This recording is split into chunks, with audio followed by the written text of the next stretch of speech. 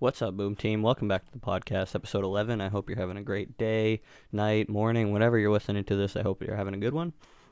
This is going to be a fun episode because the NFL draft was recently happening, and I wanted to do my winners and losers of the NFL draft, which teams I think are going to improve the most, and which teams I think didn't draft well and are probably going to be on the decline because of that.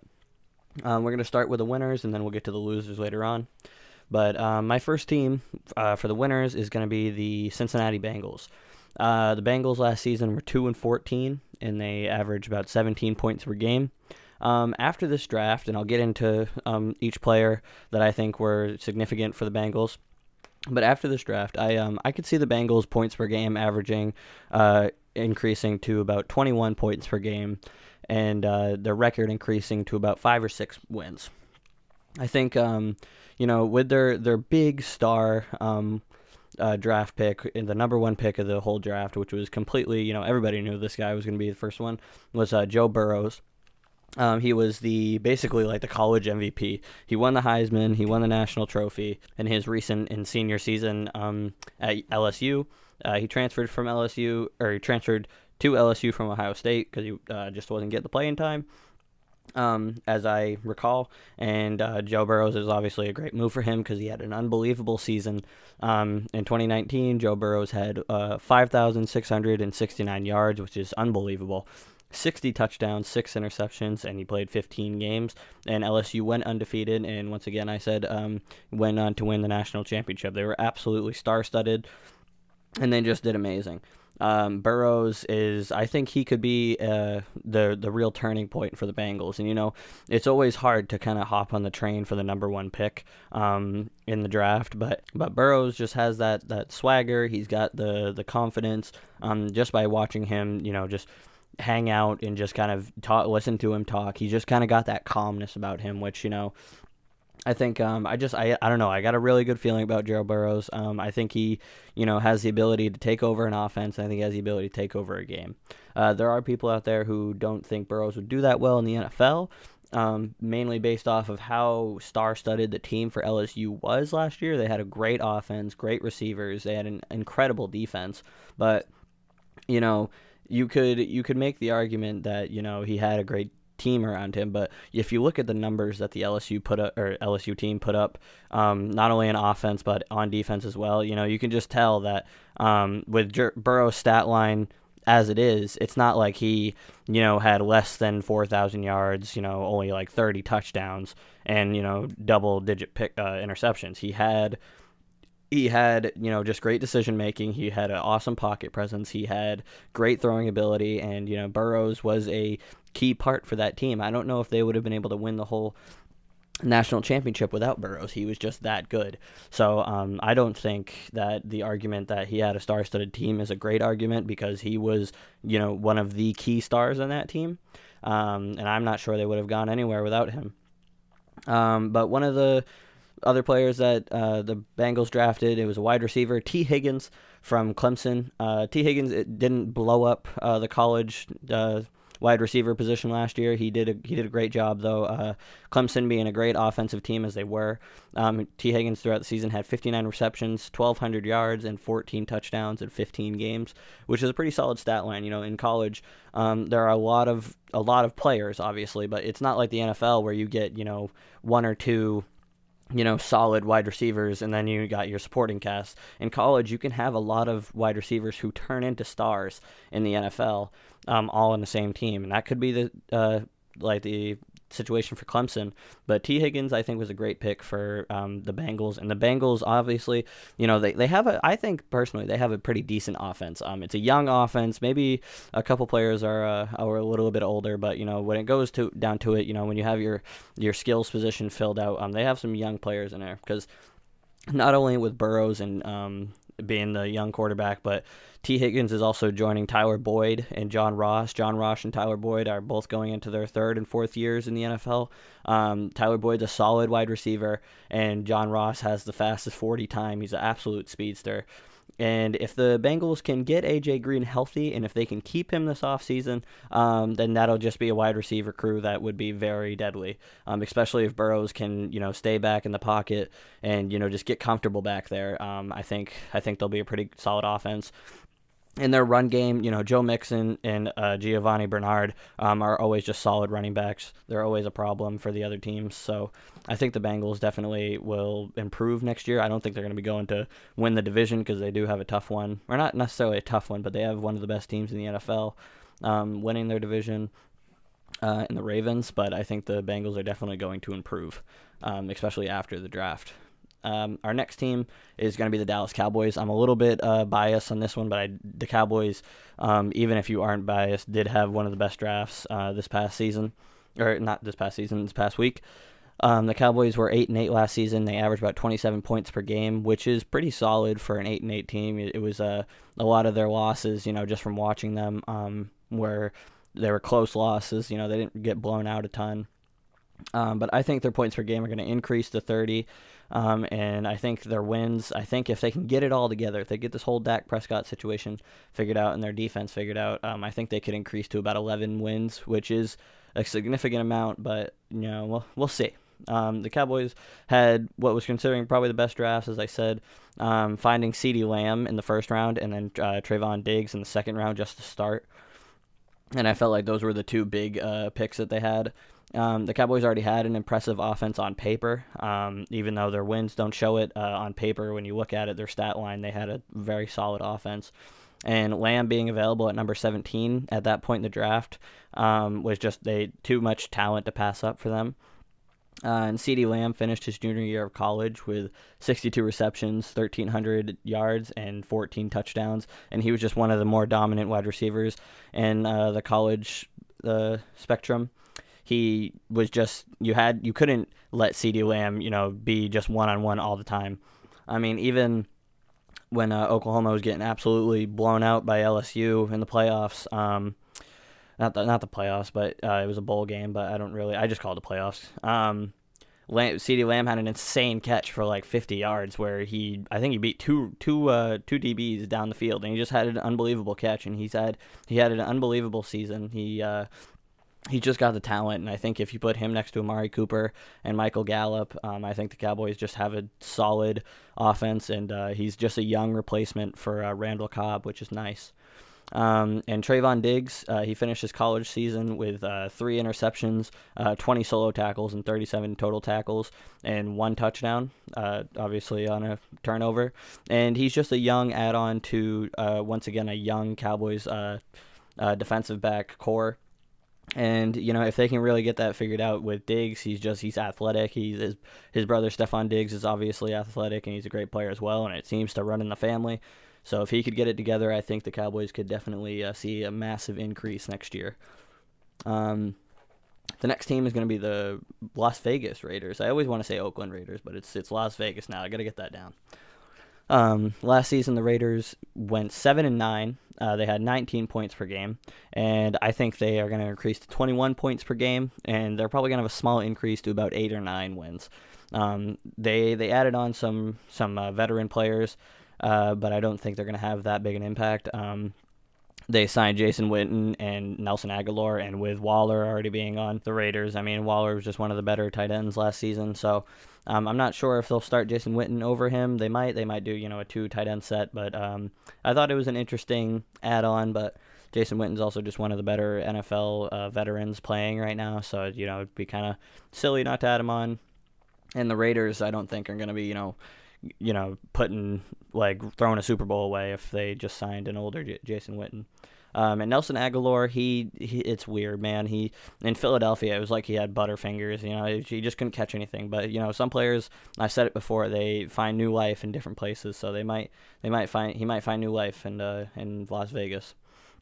And with their first 4 picks in the draft, the Raiders drafted 3 receivers, which I thought was interesting. But they were definitely some solid receivers. The headline was Henry Ruggs. Ruggs had 40 receptions last season, or his last season of college. He had 746 yards and 7 touchdowns. He was kind of the number 2 at Alabama, right behind Jerry Jeudy. who was just one of the best receivers in college last year. The Alabama always has a solid offense, but these two players were very good. And Henry Ruggs obviously didn't break 1,000 yards. He didn't have double-digit touchdowns, but when you have to share the spotlight with somebody like Jerry Jeudy, who was also a first-round pick, it's going to be difficult to put up a super insane stat line. But NFL teams are going to be able to look past that, like the Raiders, and just see the talent. The second receiver that they had was Lynn Bowden Jr. He was a two-way player. His stat line was kind of odd, but it said that he had 13 rushing touchdowns and 1,468 yards. And in receiving, he had one touchdown for 348 yards, but he's listed as a wide receiver, so they're probably going to convert him. Two-way players are kind of weird when they list them down. Especially because it's difficult not to follow when you're watching college football and you're trying to follow all of it. You can't, keep a certain eye on every single player. It's not as, mulled down as the NFL is, but he's versatile. Just you can tell by his stat line, and he'll be a good add-on to the young wide receiver core for the Raiders. And I think that's a big thing for the Raiders is that Derek Carr is obviously not insanely good, but when he had Michael Crabtree and Amari Cooper, Amari Cooper was very young at the time, and Michael Crabtree was a veteran receiver. If you can give him that, if you can give him the weapons, he can do. He can probably be slinging it again. So we'll see, but. The last wide receiver that they added in these top four was Bryan Edwards from South Carolina. His last season of college, he had 71 receptions for 816 yards and 6 touchdowns. It was similar to Jerry Jeudy's stat line. He was obviously at a smaller school, but he was just a solid wide receiver. He's very athletic, so. It's just going to add on to what's already a young and talented offense, I feel, with Josh Jacobs being not offensive rookie of the year, but I personally think he should have been. I think he had a much bigger impact in Las Vegas for the Raiders than Kyler Murray did in Arizona, but they were both solid players, so. And Darren Waller just being a great tight end. He's very athletic. And Hunter Renfrow, not blowing up the wide receiver scene in the NFL, but he was just a young and talented player for the Raiders. And I think he could, if he sticks around, he could kind of have like a Cole Beasley, kind of Danny Amendola kind of a situation for the Raiders, just like a young slot receiver. And the young players, I think, could really help Derek Carr find his stride again, because it's really fun to watch Derek Carr play when he's got it going on. And the last team for the winners is going to be the Tampa Bay Buccaneers. Last season they went 7-9, averaging 28 points per game. I think the points per game will be pretty much the same, maybe increased to 30, but I think it'll be pretty much the same. That's pretty high points per game. And I think their wins are going to increase to about 12 to 13. With the, if you're talking about winning at some point in the offseason, whether it's the draft or just winning the offseason in general, you can't go without talking about Tampa Bay Buccaneers. The age of the players that some of the players that they signed. Tom Brady's 42, but he's still the greatest of all time, arguably. But you just can't go on without talking about the Bucs if you're talking about winning the offseason. The Bucs already have the best offseason this year, as I said, but their two big takeaways from this year's draft were tackle Tristan Wirfs, I think I said that right, from Iowa, and Vanderbilt running back Keyshawn Vaughn. That rhymes very well. Wirfs is a 6'5", 322 tackle, which is enormous. Who's going to add on already to a powerful offensive line, especially for passing, which, if you can give Tom Brady time in the pocket, you're looking at a bad time. So he's going to be a great add-on for the Buccaneers on that offensive line. It's just going to give Brady more time, and like I said, he's enormous. And Vaughn, he just finished his time at Vanderbilt with 1,000 yards this past season, 1,028 yards to be exact, 9 touchdowns on 198 attempts. And Tampa Bay recently, I feel they've struggled to find a solid running back these past years. Other than Doug Martin, who, obviously didn't stick around and be their number one. But I feel like teams, excuse me, if they're going to be good and go far, you need to have that solid running back. That one that's really established himself in the position, that's able to come back every year. And I don't think Tampa Bay's found that recently. I think, like I said, in recent memory, the only one I can think of is Doug Martin when he was doing well. I think it was 2 or 3 years ago. But could Vaughn be the solution to that? He could be. I'm not. We'll find out. I don't know. But the Buccaneers definitely just all around have had an insane offseason. I know some of the other things you might read might not choose the Bengals or the Raiders, just because the Bengals are the number one pick. Everybody's like, oh, well, we're not going to put them up just because we don't know how Joe Burrows is going to do. Well, you don't know how anybody's going to do. But I think Burrows definitely has the the mantra and just kind of the attitude to do it. So he's just got to do it on the field now. And the Raiders aren't going to, these teams, like I said, they're not going to blow up the scene next year. I think the two teams in this list that could do that in the position are the Bucs and the Cowboys. But the Bengals and the Raiders, I think they're going to significantly improve, which is what I was really focused on making this list. We're going to take a little break, and when I come back, we're going to be talking about the draft losers. And welcome back to the second half of the podcast. We're going to be going into the draft losers, and I only got about 3 teams for this one. There could have been some more, but I felt like these 3 teams were the ones that lost the most. And, honestly, with the draft, there's not a whole teams that really lose. I mean, there was one clear loser this year, but I just grabbed a couple because some of them, 2 of these teams maybe filled in some spots that they really didn't need to, and they probably could have filled in some different areas. And that actually segues perfectly right into our first team, which is the New England Patriots, which it kind of sounds weird, especially nowadays with talking about the Patriots losing, because they've just been such an insanely great team these past 2 decades. But last season the Patriots went 12-4, and I chose them to actually decrease to below 10 wins. I think they're going to either go with 8 or 9 wins next season. They average about 26 points per game, but I think it's going to decrease down to 20 points per game. That might change though, and I'll get to why I think that might change a little later. But the Patriots chose 3 defensive players in their first 3 picks of the draft, which is kind of interesting considering the huge loss they took at quarterback this year, and Sony Michel didn't do as great as he did his rookie season. It just didn't seem like he had much of an impact. The stats were there, but they just didn't seem like he had much of an impact. But it was also kind of weird because the defense wasn't their big issue last year. They lost I think like 2 or 3 key players on their defense, but they still had just a solid defense all around. Kyle Duggar was their first pick. He finished college with 237 total tackles, which includes assists, and he had 10 interceptions and 6 forced fumbles, which is a solid stat line for the Patriots. He's also a good defensive back, just by a stat line. 10 interceptions in 4 years isn't terrible. And the Patriots have a very good track record as to getting defensive backs that are just solid players. You don't need to have some huge name back there, but 10 interceptions in 4 years and 6 forced fumbles. I'm sure they were looking at that for the defensive back and just noticed that was pretty impressive.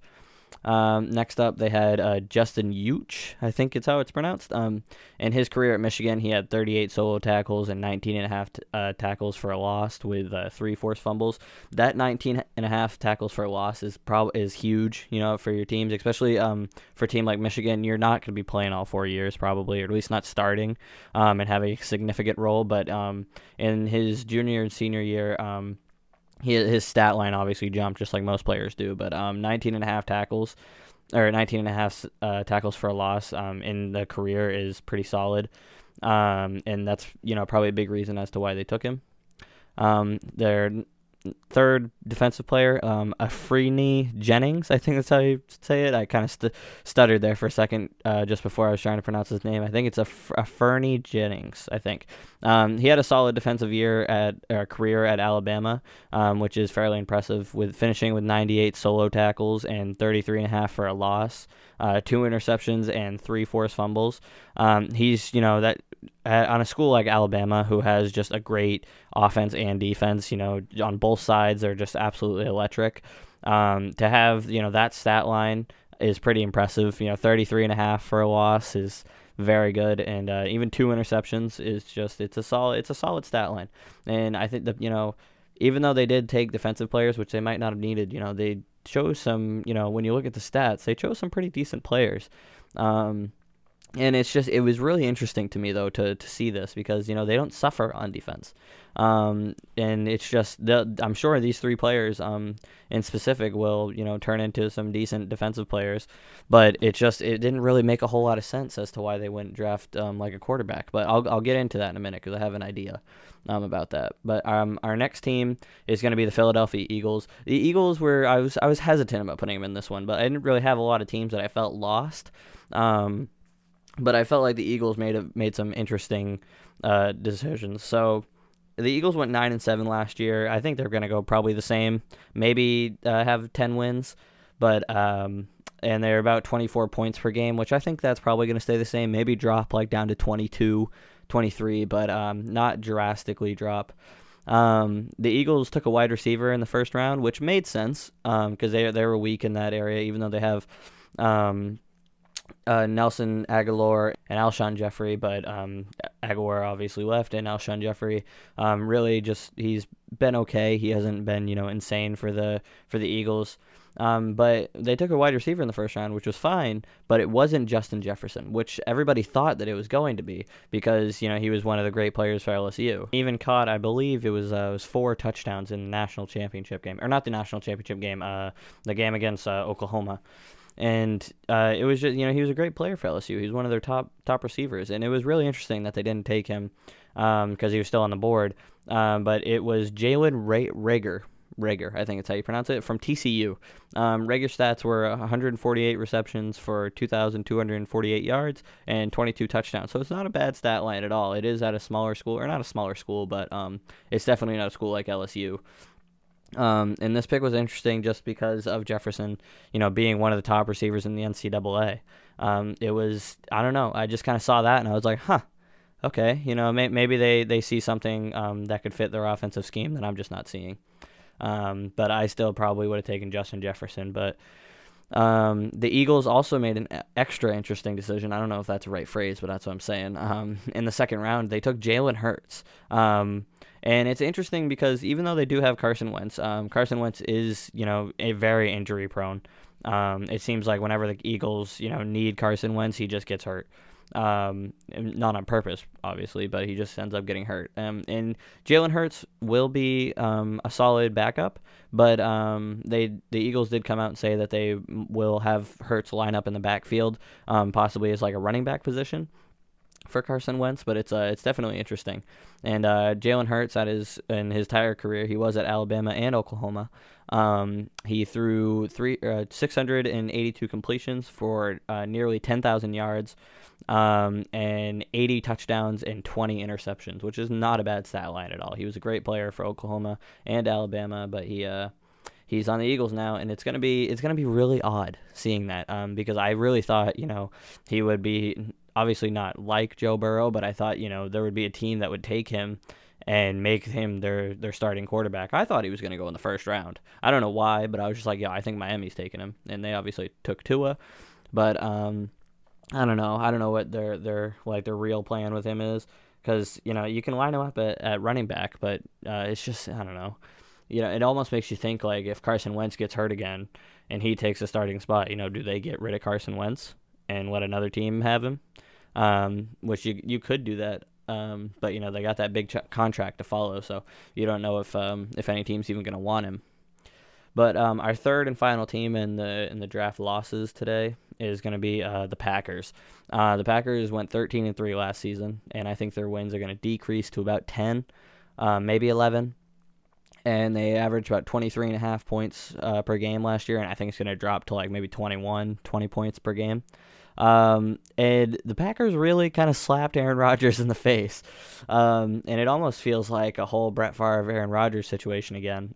When Rodgers was drafted the first time around was, the Packers seemed to be getting away from Aaron Rodgers. Drafting Jordan Love was a big showing for that. Love finished at Utah State with 8,600 yards on 689 completions, and he threw 60 touchdowns. So it's not it is a solid stat line. And another interesting pick was their second pick, A.J. Dillon, who finished at Boston College with 845 rush attempts, summing up for about 4,300 yards and 38 rushing touchdowns with 2 receiving touchdowns. Um, these two picks were interesting because they obviously have a Hall of Fame quarterback, or at least I feel is a Hall of Fame quarterback, in Aaron Rodgers. I know some people disagree, but they drafted Jordan Love, which, Rodgers does need a successor to come up at some point. I don't think Rodgers is quite ready or near end of his career. I still think it's another maybe 4 years, maybe. But who knows? That might be enough time in case Rodgers gets hurt. Gives it enough time for Jordan Loves to, train under him and get to learn some stuff under him. But you never know. It could be just like a Rodgers Favre situation where, Brett Favre, when Aaron Rodgers got drafted, did not want to teach Aaron Rodgers. He did not. He said that in his contract, he does not have to help Aaron Rodgers at all. He does not have to teach him anything in case the Packers want to get rid of him. And, Favre even came out to say that he doesn't believe that Rodgers is going to retire as a Packer after this situation. And I don't know. It just seems like it seemed like a slap in the face because, if you try and draft a successor to somebody, you normally don't use your first round draft pick for that. And especially with some of the help that they need, like at wide receiver. They got a bunch of mediocre to maybe above average wide receivers, but not they don't have that big star that they may need. But they also need some help on defense, and they took some defensive players, but they also used 3 of their picks in the 6th round to get 3 linemen who, taking linemen that late, typically they're not going to be Hall of Fame-esque, or they're not going to be, super great, and it's more of a project to get them to develop, but we'll see. And they only took 1 defensive player in the first 5 rounds of the draft, which it was just so odd, and they took a tight end who was severely undersized, as the reports go.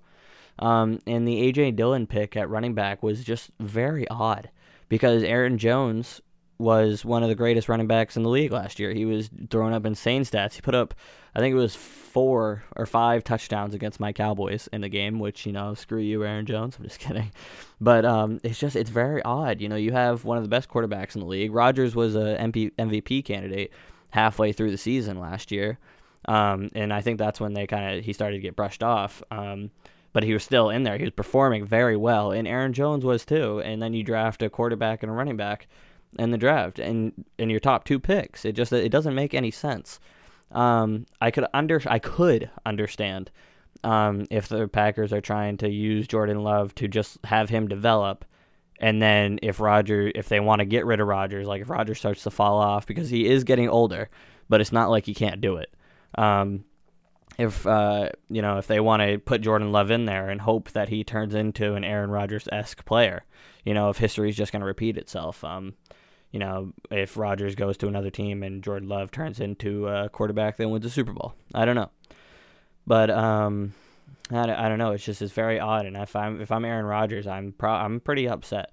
And that actually, talking about Aaron Rodgers, segues into a couple things. Going back to the Patriots, I saw something today, and it could be, just completely out there, not going to happen, 0-1, not at all. But I saw 2 situations that could happen, especially with Brett Favre saying that he doesn't think Aaron Rodgers is going to retire as a Packer.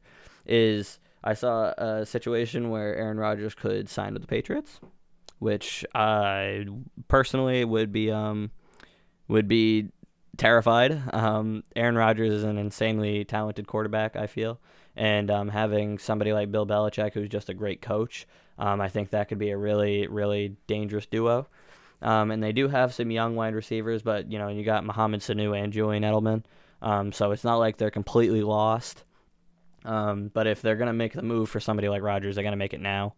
And I also saw a situation where Rodgers could end up in Chicago, which would be enormous. It would be insane, because not only would Chicago get revamped, but they're also a division rival for the Packers. So I doubt that'll happen. I really doubt it.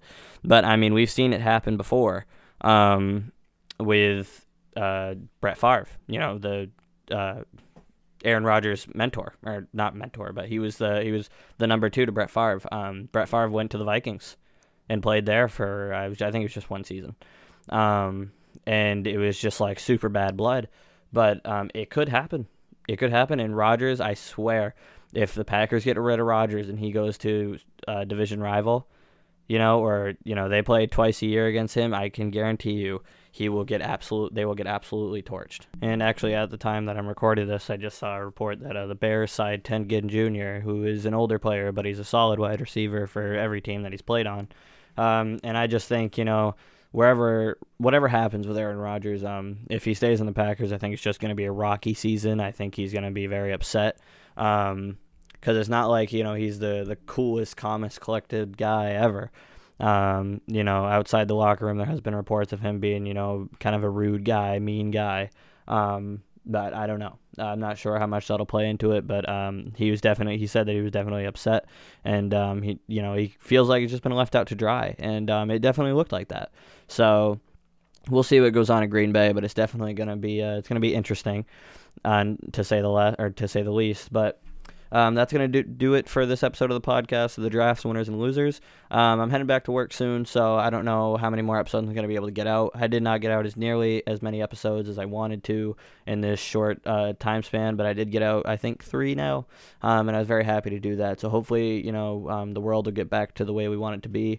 Sports will come back, and we could really have some content in this podcast. It doesn't just seem like it's the same thing every other week, because it definitely does feel like that. These past couple weeks, I've had the winners of each division, the winners of the off season, the winners of free agency, winners of the draft, and it's just it's kind of hard coming up with these topics because there's not a lot of sports going on right now. But thank God the draft went on, because it actually gave us something to talk about and something to kind of express our opinions about. It makes it feel like everything's a little bit normal again. So hopefully we'll be back soon.